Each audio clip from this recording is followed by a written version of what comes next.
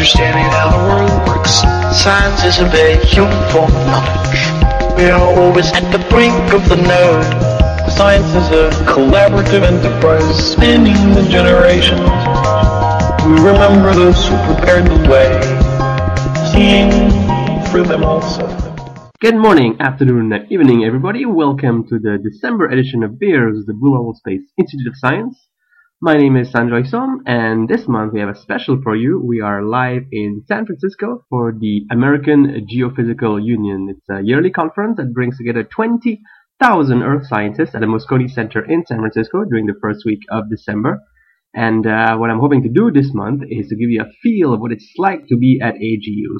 So we're going to talk to journalists, we're going to talk to students, to scientists, to exhibitors, and hopefully get a sense as to what this crazy conference is all about. So first off, we go to the third floor of Moscone West to the press office, and here are the characters I bumped into. My name's Tia Ghosh. I'm a live science staff writer. So I'm Jonathan Amos, and I'm a science correspondent with BBC. Molly Bentley. I'm executive producer of a radio show and podcast called Big Picture Science. So obviously the journalists are in town to cover the latest stories and the discoveries that are happening in Earth science, but I was more interested in the human aspect as to why they were interested in meeting the scientists themselves. Here's Tia with an answer. Well, I think, first of all, sometimes the papers aren't the most digestible. And then on top of that, I think that there's a lot of interesting, the backstory, why is it important, why does it matter, that gets buried when you read the paper. And a lot of times there are just like these fascinating stories behind what questions are answering. They're very important, but it doesn't come through unless you talk to people. Yeah, so it's true that scientific papers today tend to be rather dry. It's all about giving context, describing how the data is obtained, establishing a hypothesis, and defending that hypothesis. But the exciting stories about how the data was obtained is what tends to be missing. So I asked Molly why she wants to hear those stories. Because I think it humanizes science. This will be obvious maybe to you as a scientist, but scientists are human. And often the human story gets ironed out of their science. They come and often what the public gets is the science or the set of data points, and that's not telling the story. And if you meet a scientist and you can talk to them as another human and get them to tell the story, the narrative of their science, why it's important, what it means to the rest of the world. And then also you might even be able to get from them some of their own personality and some of their passion. And you can't do that any other way but when you talk to a scientist face to face. So scientists are not just soulless data-explaining machines. What a concept. Finally, I asked Jonathan where he gets his news, because news nowadays is found everywhere. So do you have to really pay attention to all those different sources? Yeah, everybody kind of operates everywhere now, don't they? From the journal papers, the scholarly papers, right through to Twitter, I guess, is one extreme, isn't it? Just those 140 characters. I follow a lot of scientists on Twitter. And we communicate via Twitter, and I'm interested to follow the things that they're doing. So, yeah, you do have to be careful the way you say things. You really do, because people can get the wrong end of the stick, and then when the things start snowballing, well, hey, it's very difficult to stop it. So moral of the story is that both scientists and journalists have to be quite careful about how they communicate the science so that it's not misinterpreted. Next, I wanted to get the student perspective, and to get that, I had to head to the local watering holes, which can get quite loud. So bear with me as I talk to Cayman Unterborn. And where are you at? I'm at Ohio State University. Ohio State University. Tell me what you do. So I'm an astronomer by training, but I'm a graduate student in an Earth Science department, and I'm looking to understand the interaction between what a star's composition is and what resulting planets might be out of that, and what if those planets will be dynamic and if that will lead to habitability. Can you go in a little bit more detail in terms of the dynamics? Sure. The current project I presented this year at AGU was looking at the distribution of radioactive elements in the galaxy. So radioactive elements in the Earth are one of the main energy sources for driving mantle convection. And from what we're learning, mantle convection is necessary for plate tectonics, and there's a delicate role between plate tectonics and surface oceans and being able to sustain surface oceans. And so being able to have enough of an energy budget to sustain a dynamic planet is important to understanding whether that planet will end up being habitable over geologic timescales. So, Cayman, tell me about your sleeves. All right, so when I was an undergrad, on top of my physics and astronomy degree, I minored in art history. And I'm a big Star Wars nerd, so I wanted to combine the two. So the theme are Star Wars pinups, but in various art history styles. So, it's sort of 3 layers of nerd in one tattoo. It's so awesome. Thank you. Gosh, my ears are still ringing from that night. But as I was leaving, I bumped into Michelle. My name is Michelle Hopkins. I am at the University of Colorado in Boulder and currently at the Chieftain at AGU. Drinking wine.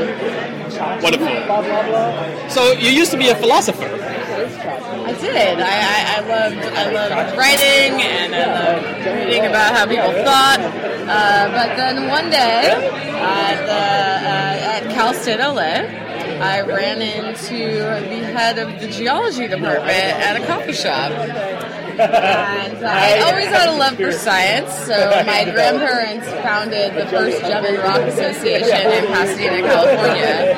And so when I was a child, we were always playing with rocks. They had like all the ones that would fluoresce and UV light, and it was really interesting. So I always had a passion for science. But anyways, not a very complicated story. I ran into him. He said, sounds like you have a real passion for science. You should come and take some geology courses. I was supplementing there at the time, taking philosophy classes, waiting for my acceptance at UCLA. And so I said, okay, great. I went to go take some classes. I had a really fun time taking a structure class and an intro geology class, and I fell in love with it. I changed my major 2 days before the deadline for my application, and the rest is history. Rock on, Michelle. Michelle's story just shows that you don't have to start college in science to end up being a scientist, which is quite inspiring. So at a more civilized watering hole, the Skyview Lounge at the 39th floor of the Marriott Hotel, I bumped into a volcanologist. My name is Enrica Quartini, and I'm a PhD student at the University of Texas at Austin. I'm trying to understand how the activity of subglacial volcanoes, so volcanoes beneath thick ice, controls the behavior of ice streams and ice caps. And how they contribute to produce more melt water and lubricate the surface, the bedrock topography. And this kind of work requires fieldwork. Have you done some fieldwork in some exciting places? Yeah, I did. I had some fieldwork experience in Antarctica last season. I was in Antarctica for about 2 months and a bit. It was really exciting. We flew over some amazing glaciers with our DC-3 with a lot of equipment, 2 radiograms, 2 laser oximeters, gravity meters, and magnetometers, and of course a camera to take pictures, pretty pictures. Mm-hmm. And what work are you presenting here at AGU? We are presenting heterogeneous geothermal flux in West Antarctica and implications for meltwater distribution in the subsurface. Yeah. Fascinating. So it doesn't really matter where in San Francisco you are during the week of AGU, you are bound to bump into geoscientists with really extraordinary stories. Heck, I was at this loud Indian restaurant and I bumped into this fascinating person. My name is Frank Santinello, and I'm a grad student at MIT. I try to help people figure out the internal composition of asteroids. Asteroids? Whoa, I had to learn more. What specifically are you presenting at AGU? How to compute the trajectory of a spacecraft, and then how to use that data to determine the gravity field and the internal composition of asteroids.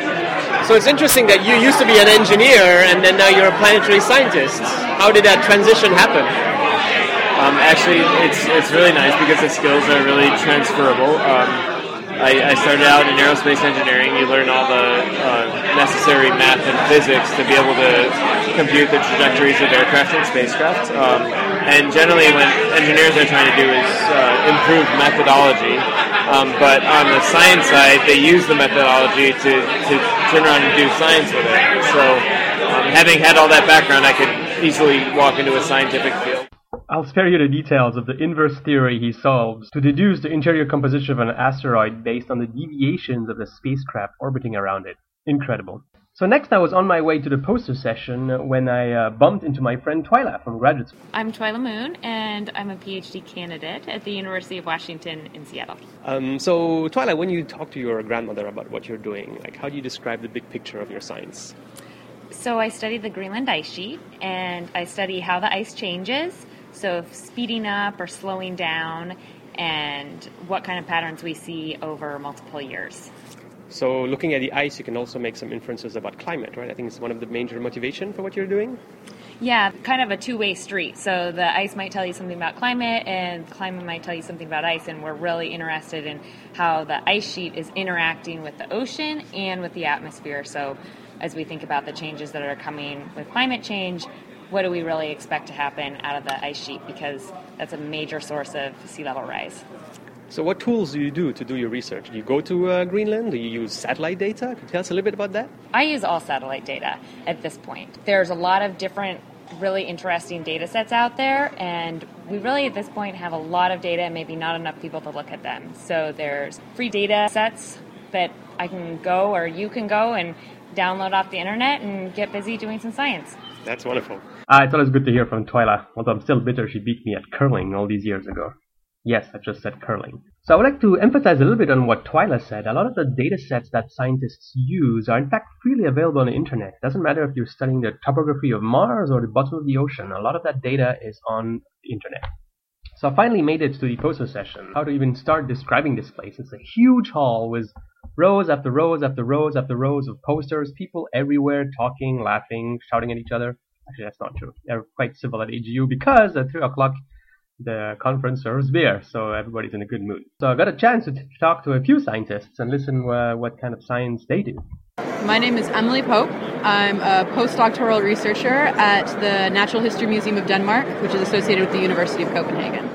So I'm cheating a little bit here because Emily, like me, is a deep-time geologist. I mean, just listen what kind of work she does. It's awesome. The work that I do is aimed towards trying to understand how Earth has evolved since its origin.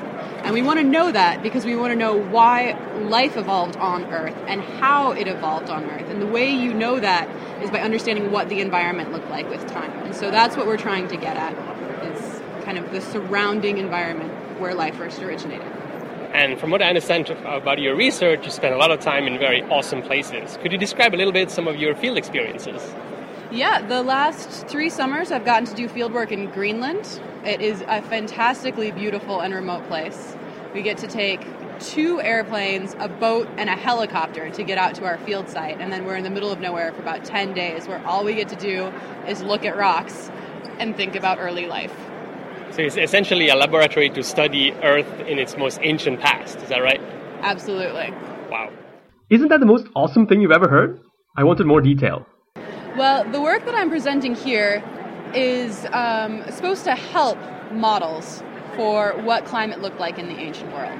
So a lot of approaches to understanding environments in early Earth are based on what we think should have happened, where we use computer models and observations about modern day climates and kind of project backwards. And the reason we do that is because we don't have a lot of information, a lot of detailed geologic information from early on Earth. And so we've got to kind of guess what was happening. And so what I was trying to do is say, okay, well, let's look at all of the geologic data that we actually do have. And let's look at it very closely and make sure we understand what it says, and then see if we can put limits on all of the models that we're doing so that we're not just guessing what could have happened, but we actually have evidence for what did happen. Mind blown. I just had to ask her to paint us a picture of how Earth was 3 billion years ago. Well, the first thing that would happen is if you're standing on a proto-continent 3 billion years ago, you probably would be underwater. What we do know is that the oceans were probably much bigger, and what continents were here were probably either just at sea level or just below sea level, because continental crust was hotter, and so it couldn't rise to make really large mountain ranges. Another thing is you wouldn't be breathing very well, because at that time, what we do know is there was very little oxygen in the air. There probably was a lot more CO2 in the air, and there probably was also a lot more methane in the air because... So that kept the planet warm because the sun was fainter, right? Right. So the CO2 and the methane is hopefully what was compensating for the fact that you had a cooler sun at that time. There's still a lot of debate for how much CO2 there was or how much the sun caused it to be cooler and whether or not you'd be freezing while you were standing on your protocontinent or whether you'd be burning up because it would be so toasty warm. And that is where a lot of the modeling is trying to resolve the picture at this point. I then went to a particularly rowdy section of the poster session where the Deep Life session was currently ongoing, because I wanted to understand more clearly the relationship between studying life on Earth and how that could apply to life on Mars, for example. And I found the perfect person to talk to. Billy Brazelton. I work at East Carolina University. So I study a process called serpentinization, which is a long word for a reaction in which a rock called olivine turns into a rock called serpentine. And we think that's interesting because it produces lots of energy and food for microbes. So you get free energy and free food by reacting a rock with water. So that's pretty close to a free lunch, at least as close as you can possibly get.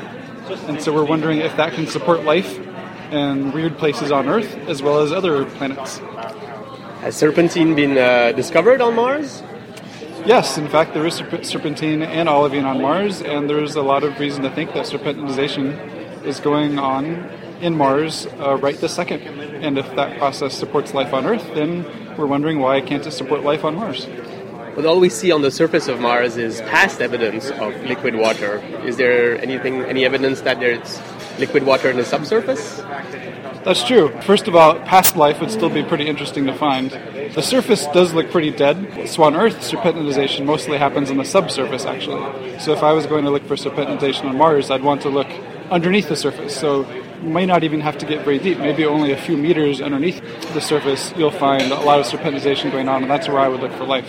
Serpentinization. That's a big word, Dr. Brazelton, but my appetite is whetted. The fact that he can really say something quantitative between geology and biology through this chemical reaction is really fascinating. Thankfully, I ran into Dr. Dawn Cardace, who is a professor of geoscience at the University of Rhode Island. And so I asked her, what is the product of this serpentinization reaction and why is it important? It's a rock called serpentinite. It's a rock made mostly of serpentine minerals, and it's the product of a chunk of our mantle reacting with water over long periods of time. This has ties to life? Yes, in fact, this morning at this very conference, I was listening to a number of talks by fellow scientists studying serpentinites, particularly for the life that they hold. So modern Earth has life in these kinds of rocks, organisms that can exist at extremely high pHs, on the order of 11 or 12, so like household bleach, with very strange metal loads and also very little carbon for them to metabolize. So we're learning about extreme life on Earth by studying these environments. And actually, these kind of rocks are candidates for the cradle of all life on Earth. So many believe that if you're looking for a place to have that very first cell, or twine together that very first DNA, that places to go include the deep sea, because you can have a sheltered environment down in the base of the ocean, and there's lots of chemical energy to be had, and so on. And with recent observations on the surface of Mars, detecting these very same rocks, there's sort of tantalizing potential for comparison. Whoa. So it's amazing that rocks hold so much information, up to the point where you can start discussing the origin of life. But gosh, that's enough science for me right now. I'm heading to the exhibit hall. So the exhibit hall is also a huge hall with a bunch of exhibitors, obviously, from instrument makers to booksellers to jewelers to universities, all describing their products for geoscientists who are there to find out about new products, but also to do their Christmas shopping, turns out. So here I am at the IRIS booth. It's a consortium of universities who study seismology, so the science of earthquakes, and I think that's their big cheese here. My name is Andrew Forsetto. I go by Andy, and I am a project associate at the Incorporated Research Institutions for Seismology. I'm a research seismologist by trade. I work for IRIS, which is an organization that collects and distributes seismic data on behalf of the seismological research community.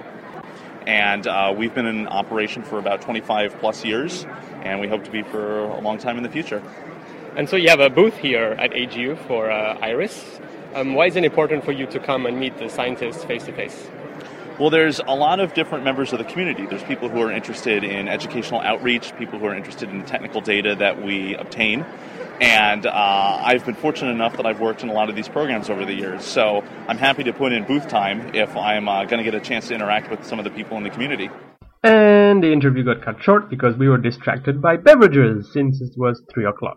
Also got distracted by the big NASA sign. NASA has one of the largest booths here at AGU, so I couldn't help myself but to go talk to one of their exhibitors. My name is Romeo Durscher, and I work on NASA's Solar Dynamics Observatory, which is our latest eye on the sun. And I do education and public outreach, and I do social media. So why is it important for you to come to AGU? Oh, there are several reasons. Number one, it's great to go out and learn about the science of other disciplines as well, especially for us sun people, because the sun has such a big impact on other divisions of science. So it's always great to do a little bit of cross-reference. But then it's also meeting scientists and friends from all over the world and sitting down and talking a little bit about their latest adventures. And then I also get to work the NASA booth, which is always a great time. So it's overall always a good experience. Could you tell us more about your social media efforts to communicate heliophysics to the public? Yes, that's actually, social media has become such a great tool to really reach out and at least spark the interest. Sometimes it doesn't take all that much to get someone curious, and then they can learn up or read up a little bit more. But what we at SDO are trying to do is we're trying to really be engaging with the audience. So we don't just want to share one way, we want to hear back, we want to engage, we want to answer questions. So it's a little bit of a different approach, and we're using some different tools too. Could you tell us a little bit about Camilla? Camilla the rubber chicken, yes. We have a mascot for SDO, and that's Camilla Corona, SDO. She's a rubber chicken, but no ordinary rubber chicken. She actually talks about the sun, space weather, and most importantly, she breaks down the barrier between the public and the science. It's actually really fascinating to see a mascot reach out and grab people's attention right off the bat. And then it's much easier to educate them a little bit more. Can people follow Camilla on Twitter or Facebook? Camilla is everywhere. Camilla is on Facebook, she's on Twitter, she's on YouTube, she's on Google+, Instagram, Foursquare, you name it. Just do a search for Camilla SDO, Solar Dynamics Observatory, and you find all her little outlets. And we try to put fun into science, because so many people are afraid of science, but in reality it's actually a lot of fun to do science, and we want to really show that you can do it yourself. What wonderful words to end this podcast with. I hope you enjoyed this whirlwind tour of the American Geophysical Union Conference. I couldn't help but ask all the people I interviewed what was their beverage of choice at conference, just to show you that this podcast is not necessarily badly named. So, what is it?